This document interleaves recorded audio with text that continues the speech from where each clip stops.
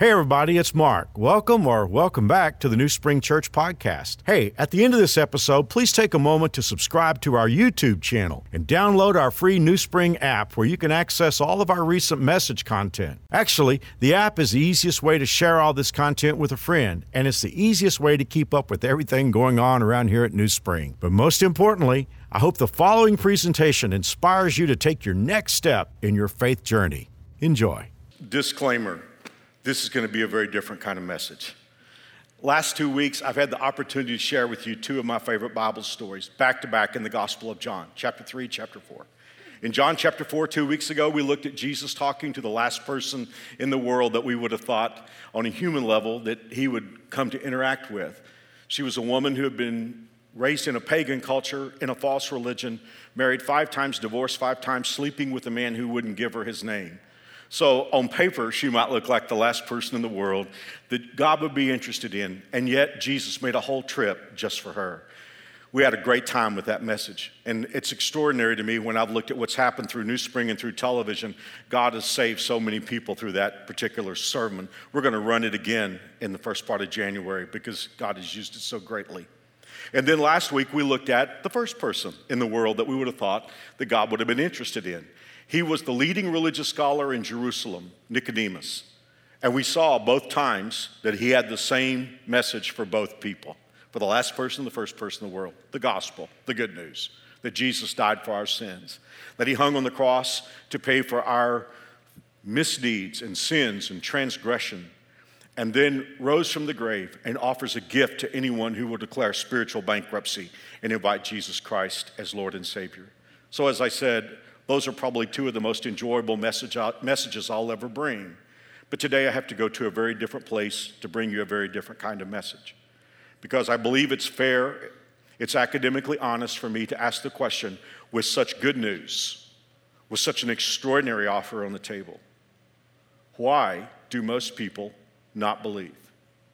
And Jesus was honest about this. He said there's a broad road that leads to destruction, and there's a narrow road that leads to everlasting life. And it was Jesus, not me. It was Jesus who said few, comparably few, find that road that leads to everlasting life. Well, here's my question for us to consider today, at least to begin with. If it's so simple as choosing to believe, why wouldn't anyone accept? Why don't people believe in Jesus? You have to go to a more basic question. There's a more fundamental question. And that is, why are people atheists? Why do people not believe in God? Well, I think that's a fair question for us to take on today. And I think it's very important, it's critically important for us as a church to be academically honest with ourselves and recognize that the voices with the microphones in our culture are primarily voices for non-theism. I mean, I remember when I was a kid in school, and I sound like all the old people sound to all of you who are under 20. I remember when I was in school, I grew up in public school in Fort Worth, Texas. I went to a large middle school with like 1,800 students. I went to a high school with 4,000 students. When I was in middle school, we did 3 assemblies, one for 6th grade, one for 7th grade, one for 8th grade. And it was my responsibility to read the resurrection story out of the Gospels. Most of us can't even imagine that. And when I was in high school, my German class went around and caroled all the other classes with Christmas carols. But some strange thing has happened in our country today. I guess somebody blew off the dust of the Constitution and suddenly found hidden language, what must have been written with invisible ink or disappearing ink, that all of that stuff is unconstitutional. While I stand first in line to appreciate everyone in public education and higher education, as you know, one of our ministries here at New Spring is to give resources to public school teachers. So I stand first in line to respect education. But I have to be honest with myself. The prevailing message in organized education in the United States is that God basically has no involvement. But it isn't just education, it's the official message of our government. You let any governor of a state in the United States put up the 10 Commandments on the state grounds, and all the powers that are will rise up against that governor and say that you can't do that. It used to be that there was a creche or a nativity scene on almost every municipal, state, and federal location, and yet today that's considered in most places unconstitutional. So let us be honest with ourselves about the fact that the prevailing message of our culture is atheistic. It is atheistic. They like to say, no, we're staying away from the message of God, but they're promulgating the idea that the entire natural order came about as a result of unguided evolution. So the question that we should ask today is, are those of us who believe in God that deluded? It's an important question for us to ask because statistics in the United States show, not just in the United States, but I think it's most troubling that this is in the United States. Statistics show that there is a decline in belief in God, and in the last decade, it's been a precipitous decline. I think you feel that when you look at the messages of the culture. 10% fewer people claim to be Christian than claimed to be Christian 10 years ago. There's never been that kind of drop. On the other hand, 10% more claim to be non-believers. So I think it's just fair for us to look each other in the eye, those of us who believe in God, and ask the question, is there something wrong with us? Are we that deluded? Well, even though this might not be my favorite kind of sermon to preach, here at New Spring, we're not afraid of questions. Questions open discussion. And beyond that, I am an old debater from high school and college days. I enjoy mixing it up. And I don't know if any of you have ever debated at the competitive level, but it is interesting. People who are in debate have a single proposition that they debate all year long. I still remember clearly the proposition from my junior year, my senior year. You debate that proposition what feels like hundreds of times. And if you go to a tournament, one round you're affirmative, the next round you're negative. You have to learn to debate things that you don't even believe as well as you can debate things you do believe. So I'm familiar with the rules of logic. So I'm not afraid. I'm not afraid to mix it up. And I've had these discussions with friends informally at dinner tables. I've had these discussions at the university, talking about this question, does God exist, interacting with the student non-theist society. I'm comfortable with this. Although it's not my favorite thing to do, I'd much rather preach John 4 than talk about these things. But here's the reason why I talk about it today. What I don't understand is that typically churches kind of like retreat over in a corner, and I don't hear Christian leaders talk about these issues very much. It's as if those issues don't exist, when all these other voices are out in the broader context. And so what's happening is there are kids and young people growing up in churches thinking, well, my church must not have any answer for this. Well, I just want to open the door today. Obviously, this begs a much larger discussion, but I want to open the door today to deal with the question, why do not people believe in God? And are we deluded in avoiding the obvious ramifications of the question? Well, as I said, I have a lot of friends who are non-theists, and we have a lot of discussions together. And of course, I've heard from others who speak to me who are not necessarily friends. These are just the messages that I've been given as to why people do not believe in God. And also hear these two reasons in the broader context of the culture. The first one, obviously, this is no surprise to you. The first one has to do with origins. And the upshot of it is this. The idea of special creation or an intelligent first cause doesn't hold up to modern science. In other words, there are those who like to believe that in the pre-modern era, it was common to believe in the power, to the existence of a higher power. But after the modern era and the Industrial Revolution, and then what we know in science in the last 100 years, there's no longer a reasonable hypothesis to believe in an intelligent first cause. And the shtick goes something like this. People who believe in an intelligent creator are people of religion and not people of science. I have a lot of problems with that. The first problem I have is one that I almost never hear discussed, but it's really important to me. I always notice that people who reject an intelligent first cause conveniently start with the natural order already baked in. It's like they arrive in a world with the natural order fully formed and fully functioning. In other words, man didn't start from scratch and dream up cellular biology or the plant world or the animal kingdom or the human body or DNA or physics or mathematics or the universe. When we showed up, it was already here. Now, if man had shown up and dreamed all of this up and built it, that would be impressive. might even make me a believer. But no, the natural order was fully present when humans showed up. The reason I say that's convenient is it's pretty easy to make up a story how stuff got here accidentally if it's already here. It would be like someone walking into an empty, fully developed, fully functioning Boeing plant with assembly lines and finished 787s and saying, I'm going to develop a science of how this could happen without engineers, without designers, without planners and builders. It could be done. I'm just being honest with you. A person could walk into an empty, fully formed, fully functioning Boeing plant with assembly lines and finished 787s and say, I am going to develop a science on how this could have all arrived here without developers, planners, engineers, and builders. It could be done, but it would defy reason, logic, and various other settled sciences. That is one of the issues I have with people who reject the plausibility of an intelligent first cause, who conveniently arrive at a fully natural order baked in. Now, I've been a part of a lot of these discussions through the years, and this is said to me oftentimes in a friendly way. It goes something like this. Mark, you believe in God, an intelligent first cause. You believe in special creation because you are a person of religion. We reject that because we are people of science. I know every time I hear that, I have something in my hip pocket when I get told that. I know there's a weakness in that construct that they're not admitting and that I'm not buying. It goes down like this. It all comes down to nomenclature or classification. We're familiar with nomenclature and classification. I mean, for instance, we say there is science and there's religion and history and philosophy. All those are classifications. They're classifications of messaging.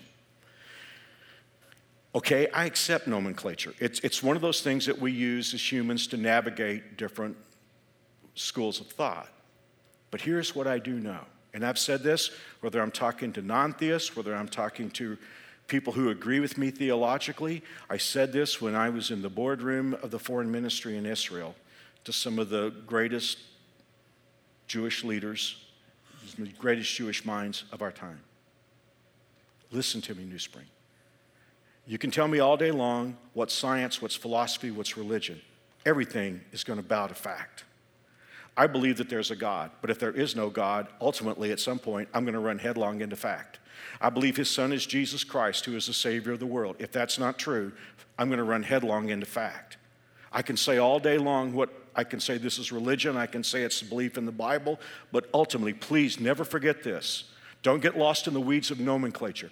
Everything ultimately bows to fact. Whether it's science, whether it's religion, whether it's philosophy, ultimately everything bows to fact. But here is the problem. Here's the weakness in the construct that doesn't get admitted. It goes like this.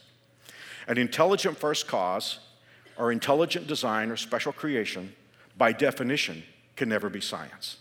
So in other words, if the discussion ever leads that direction, instantly it's no longer science and it becomes part of the nomenclature of religion. Now take a deep breath and think about that. If the idea of God cannot be science by definition, not because it's been disproved, but because it's just not convenient to the nomenclature. Think about that for a moment. Now here's the first thing that comes to my mind, and I think about it every time I get into this discussion.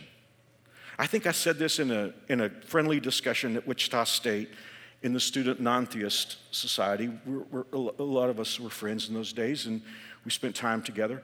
I made this point in the 3-hour discussion at Wichita State, and there was no answer for it. I remember at the time, I sort of checked it off as they didn't even try to tackle this point.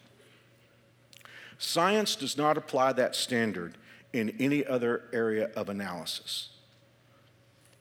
For instance, in the analysis, in other words, if science comes upon, let's just say through archaeology, some sort of complex system, complex machine, or some sort of mechanism that has interrelated systems, there's never the slightest suggestion that it just happened without intelligent involvement. For instance, if science comes across a 787, the question is who designed it, who built it, who engineered it. If science found an MRI machine, it would be the clear understanding that there was an invention and that it was developed and engineered and built. That same thing is true with a smartphone, or for that matter, a fountain pen. Ronald Reagan, when he was first having his meetings with Gorbachev, he kind of freaked Gorbachev out because Gorbachev figured that they were there to talk about the reduction of nuclear arms, which they were, which was a difficult subject. But one of the things that Gorbachev could never understand was why Reagan was so concerned about religious freedom. To Gorbachev, that was an unimportant point, and he couldn't figure out why Reagan kept harping on it. And in one of the first discussions that they had, Michael Beschloss writes about this in his wonderful book. In one of the first conversations that Reagan had with Gorbachev, Reagan said to Gorbachev that he was troubled that his son Ron had not, Reagan's words, accepted Jesus Christ. Gorbachev, of course, was an atheist. And here's what Reagan said to Gorbachev. He said, I've always wanted to do something. I've always wanted to have a chef prepare an 8-course meal, eat it with my son Ron, and after the meal is over, ask Ron, do you think there was a chef? Well, it didn't convert Gorbachev, kind of frustrated him, and Gorbachev said, well, yeah, of course, he would have to admit that. But this is the point. I'm just making the point for atheism to suggest that an infinitely more complex organism like the human brain, which I would point out, with all of our acquired knowledge, we barely understand. Or even a single cell, for science to hint that a brain or a single cell happened by accident goes against every scientific tenet of analysis that we utilize in the analysis of any other organism or system. In other words, let me put it in simple terms. Your smartphone required intelligent design. Your dog got here by natural accident. How do you feel about that? I'm just saying, academically honest. You could be here today and you say, Mark, I don't believe in God. I'm okay. At some point, you're going to have to get in the corner, sit in a room. If you are an honest thinker, you're going to have to ask yourself how you navigate that question with all of the could-haves or may-haves that so-called science likes to employ in these kinds of discussions. So then, if it's so implausible, how does this questionable concept get sold? Back to nomenclature. As I said, I understand that this doesn't get articulated in discussions, and I know why. There's a weakness, there's an implicit weakness in it. There's a little bait and switch that goes on here. It's presented as if science has explored the concept of a creator and rendered it false. But here's where the bait and switch comes in. Any introduction of intelligent first cause automatically, in their way of thinking, cannot be science. It is by definition religion, therefore it can never be scientific. All of you who took philosophy class, all of you who were at the university, tell me what kind of thinking that is. We have an adjective for that kind of thinking. We call it circular. That is circular thinking and circular logic. The debater in me wants to scream they haven't defeated the concept of an intelligent first cause. They have electively, willfully, blindly ruled it out. The weird thing is that is what, and Lord knows I've watched this in my lifetime, the weird thing is that is what blind faith religion does. I mean, for everyone who wants to criticize extreme fundamentalist theology, that is exactly what it does. It employs circular logic and rules out any concept that there might be another thought. Let me give you a very hokey illustration of this, but it's one that helps me think through this. At my house, I have a pair of brown boots. They're in a closet.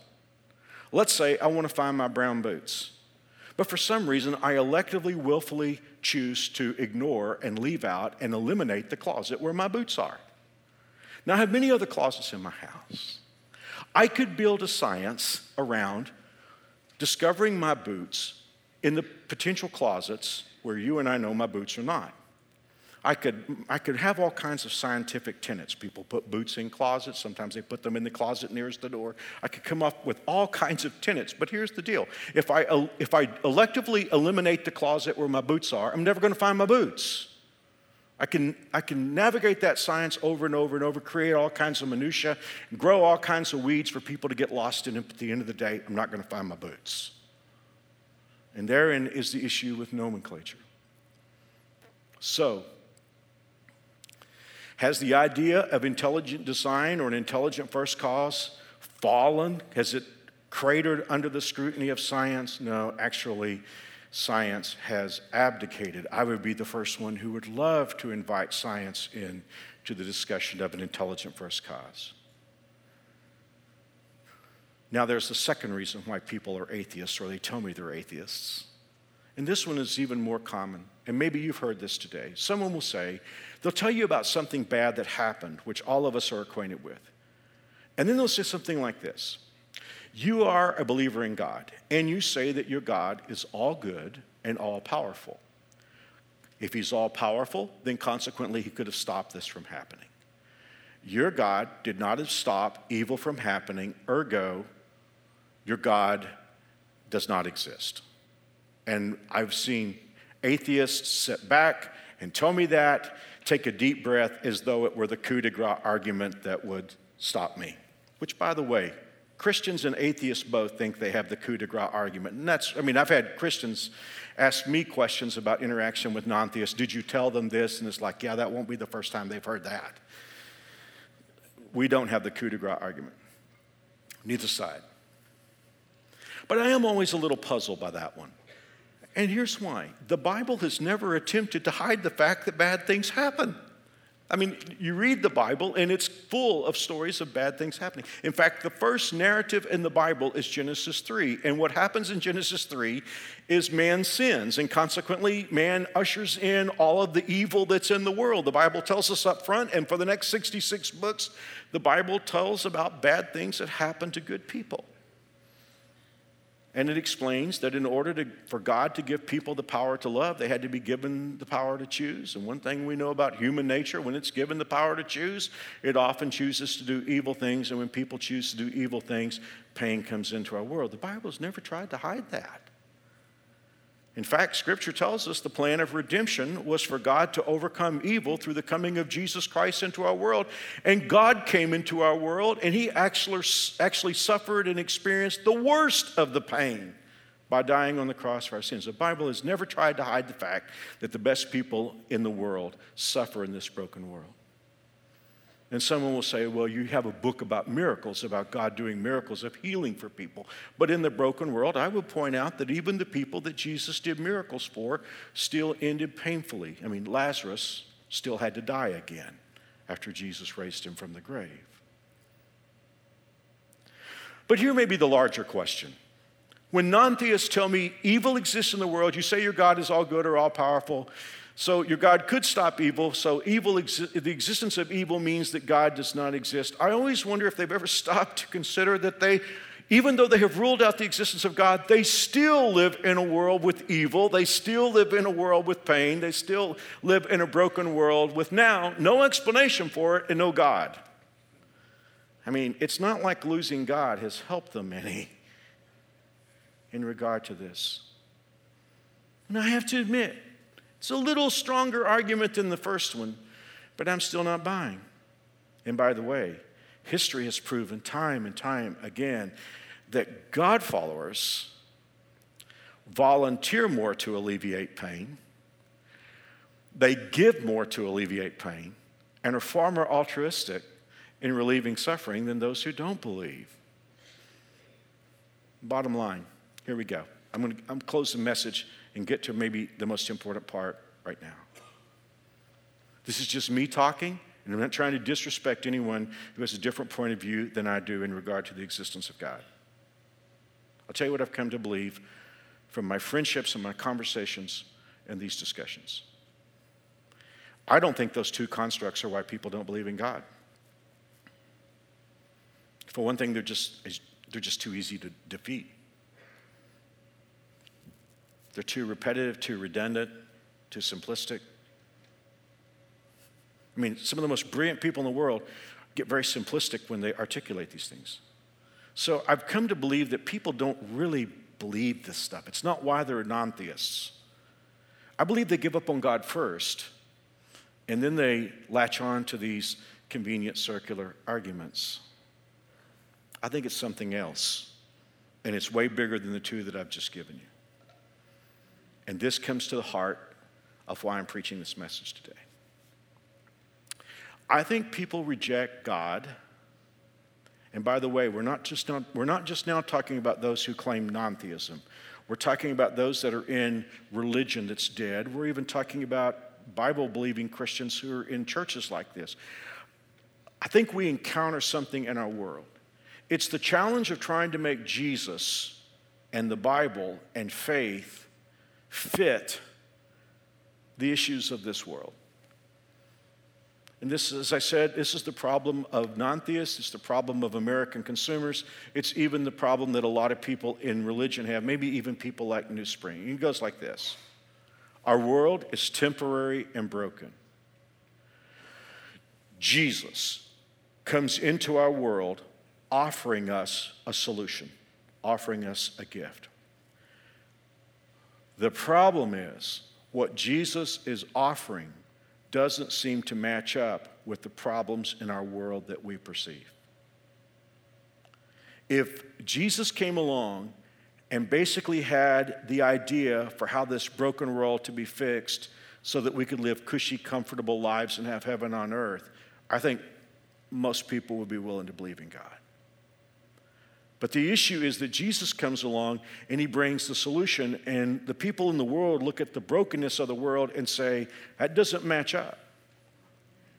Our world, and this is blunt, and I don't know if I've ever heard a minister say this before, our world asks questions that Jesus doesn't answer. Our world presents problems that Jesus didn't come to solve. The world looks at things and says, this is what needs fixing. And Jesus said, I didn't come to fix that right now. Jesus comes along and says, this is the issue. But the world says, that's not a problem for me. And Jesus said, this is the solution. And the world says, I can't see how that advantages anybody. There's so many examples of this in the gospel, so I know it's true. But one of my favorite is while Jesus was busy teaching one day, all of a sudden this young guy ran up to him and interrupted his teaching because he had a critical problem for Jesus to solve. It went like this, and there are families that deal with this kind of stuff. He said, my brother won't share the inheritance with me. You make him share our family inheritance. Now, in other words, he was saying, I have this problem. I'm expecting you to fix this problem. Now look at how Jesus responded. Jesus said, who appointed me an arbiter or a judge between you? And then he went on to say, watch out, be on your guard against all kinds of greed. A man's life does not consist in the abundance of his possessions. Do you see that disconnect there? Fix my problem. And Jesus is saying, you know what the real problem is? The real problem is men are greedy, and your life down here is not all that important compared to the life that you're going to live. And so consequently, your life is way bigger than your possessions. I feel pretty sure that guy walked away and said, I don't believe in this guy anymore because I got problems he didn't fix. I'm asking questions he didn't answer. And he's coming along offering solutions that make no sense to me. And that was constant. Should we pay taxes to Caesar? Give God what's God, give Caesar what's Caesar's. Let us be clear. Jesus came into our world to answer questions that the world doesn't think are important. And Jesus came with the highest price solution in the history of the universe. And the world says, I don't see the benefit of someone dying on a cross for me. Never forget that Jesus' worst enemies who clamored for him to be crucified on a cross, those same people would have made him king if he had overthrown Rome and given them fish and bread every day. But he didn't come to do that.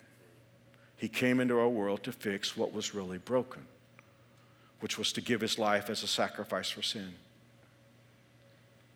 I've taken this time today to say this is why people reject Jesus. For the last 2 weeks, we saw two people, the last person in the world and the first person in the world, come through the same door and accept Jesus' gift. I want to do something right now that unless you watch New Spring on television or another great ministry, you're never going to see on television. You're never going to hear secular university. You probably won't even hear this in a Christian university these days, so-called. I want to give you the logic of heaven. There is a logic to heaven. There's a very brilliant logic to heaven.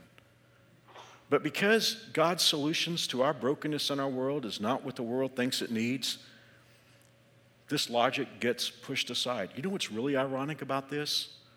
Even the logic that I hear of heaven that's presented at church is it's kind of a trickle. We need to understand that when Jesus came into our world, which is what we're celebrating at Christmas, there was a brilliant plank-on-plank logic of heaven that God lets us in on. Time out. If you're a new springer, chances are you know how to get to heaven. I tell you about it every week. I give you a chance to pray. You know that. But do you know why the plan of salvation works? Here we go. I'm going to read this to you. Maybe someday I'll do a whole series on this text. This is in Hebrews chapter 2. And so what you're going to see is you're going to see God lay down a plank of logic, build another plank on top of that one, build another plank on top of that one, build another plank, and when I get through, you're going to understand that Jesus coming into our world had to be the way that it was. Here we go. Hebrews 2:14. Because God's children are human beings made of flesh and blood, the Son also became flesh and blood. We have a problem. We can't fix it. We can't get to God. Our sin keeps us from getting to God. God can't come to us. He loves us, but we're sinners. We're flesh and blood. We're human. So what does God do? Because we're human, God had to become human in the person of Jesus. For only by a human being could he die. God can't die. But sin requires death. Romans chapter 5, verse 12. Adam's sin spread to all men. Death passed upon all men because all have sinned. So consequently, if a person sins, death is the price to pay. And death not just as physical death, but eternal separation from God. So think about this. God had to find a way to step in and take the bullet for us. But he couldn't take the bullet for us if he's not human. He can't get to us. So because we're humans, God became human. When you look at that baby in your manger, in your creche at home or your nativity scene, when you see that baby, this is the whole deal. Because we're human, he had to be human. And only by being human could he die. Oh, I get chills when I read this next line. And only by dying could he break the power of the devil who had the power of death. Oh, Adam and Eve, they surrendered it over to him in the Garden of Eden. But when he died in our place and paid the price for our sin, he ripped the power of death away from the devil. It's interesting. The Bible tells us in the book of Hebrews that Jesus tasted death. He didn't drink it down. He just tasted it for us. That's why when John sees Jesus in Revelation chapter 1, Jesus tells John, get up and don't be afraid because I'm standing here and I have the keys of death and hell and the grave. He won them on the cross. Okay, because we're human, he had to become human. Because only by being human could he die. And only by dying could he break the power of the devil who had the power of death.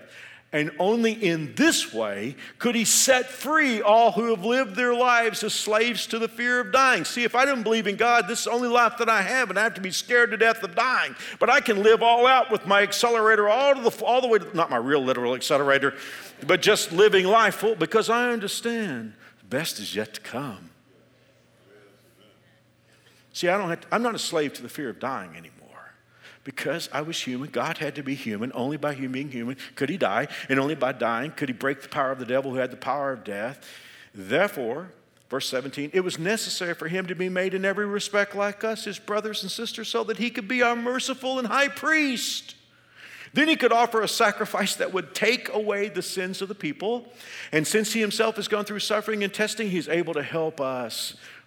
That's not a great translation right there. He is able, the literal says, to run to the aid of us when we're going through tough times.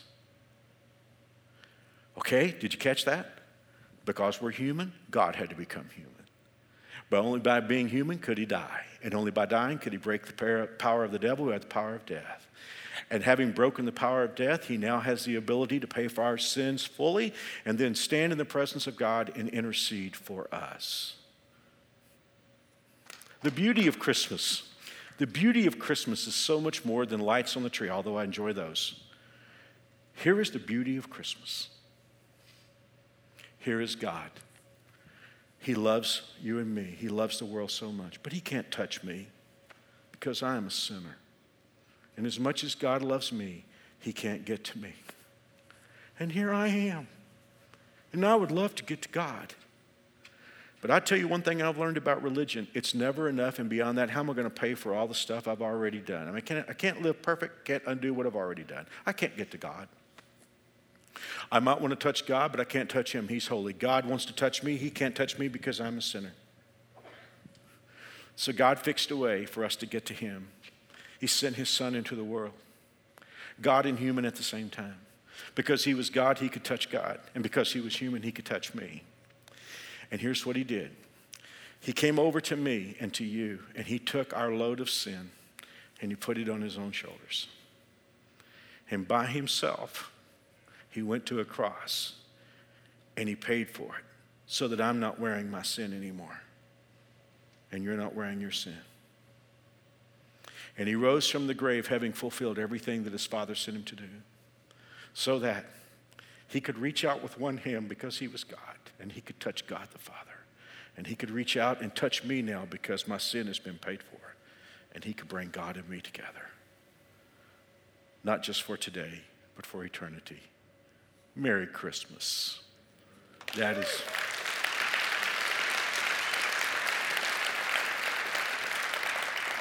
That, ladies and gentlemen, is the logic of heaven. I can't speak for anybody else. I don't try to own the debate. I even tell my friends who don't agree with me, I'm not trying to jam you, I just want a seat at your table. I do play hardball. Lovingly. I can't speak for anybody else, but I do believe in Jesus. I put all my chips on the table. I pushed all my chips on the middle table and betting everything on Jesus. I feel good about my choice. If you haven't made that decision today, could I invite you in? I mean, the deal's on the table. The offer's there. God has made a way for anybody. Whether you, like me, you feel a little closer to the Samaritan woman, last person in the world, or you grew up pretty religious, you feel a little bit like Nicodemus, it's okay, it's the same door. It's Jesus. That's why I picked the title of the series. It's Jesus. If you want to have him in your life, you just invite him in. He says he's standing at the door knocking. I think I put this in the Christmas message. He's standing at the door of knocking. He said, if anybody opens the door, I'll come in. I'm going to lead you in a prayer right now. These are not magic words, but if you want to join me in this prayer, the living God of heaven will listen to you and he'll answer your prayer. You ready? Here we go. Dear God, I am a sinner, but I believe you love me so much. I believe Jesus died to pay for my sins. I believe he arose from the grave. I may not understand, but I choose to believe. I trust Jesus to be my Savior and my King. Help me now to live for you. In Jesus' name, amen. If you just pray with me, have a gift I want to give you. If you're here on campus, this is going to be real easy. Now, let me just tell you what's in here. There's a New Spring Bible, and there's also a book I wrote. I'll try to hold it right side up, called My New Walk with God, that answers a lot of the questions that you may still have. If you just accepted Christ on campus, all you have to do is text PRAYED, P-R-A-Y-E-D, to 97,000, and then go straight out to any info center. They'll give you this box. They won't hassle you. They won't ask for your routing number. They just want to give you this box, and you can take it home with you today, and you can take your first steps. Now, if you're watching online or watching on television, we still want to offer you the same gift. All you have to do is text PRAYED, P-R-A-Y-E-D, to 97,000. We'll send this to you. Thank you for being here. God bless. We'll see you next weekend. Once again, thanks for listening. If you live in Wichita, the surrounding area, we'd love for you to engage with us in one of our weekend services. For directions, service times, and information about our incredible kids and student environments, visit us at newspring.org. One more time, newspring.org.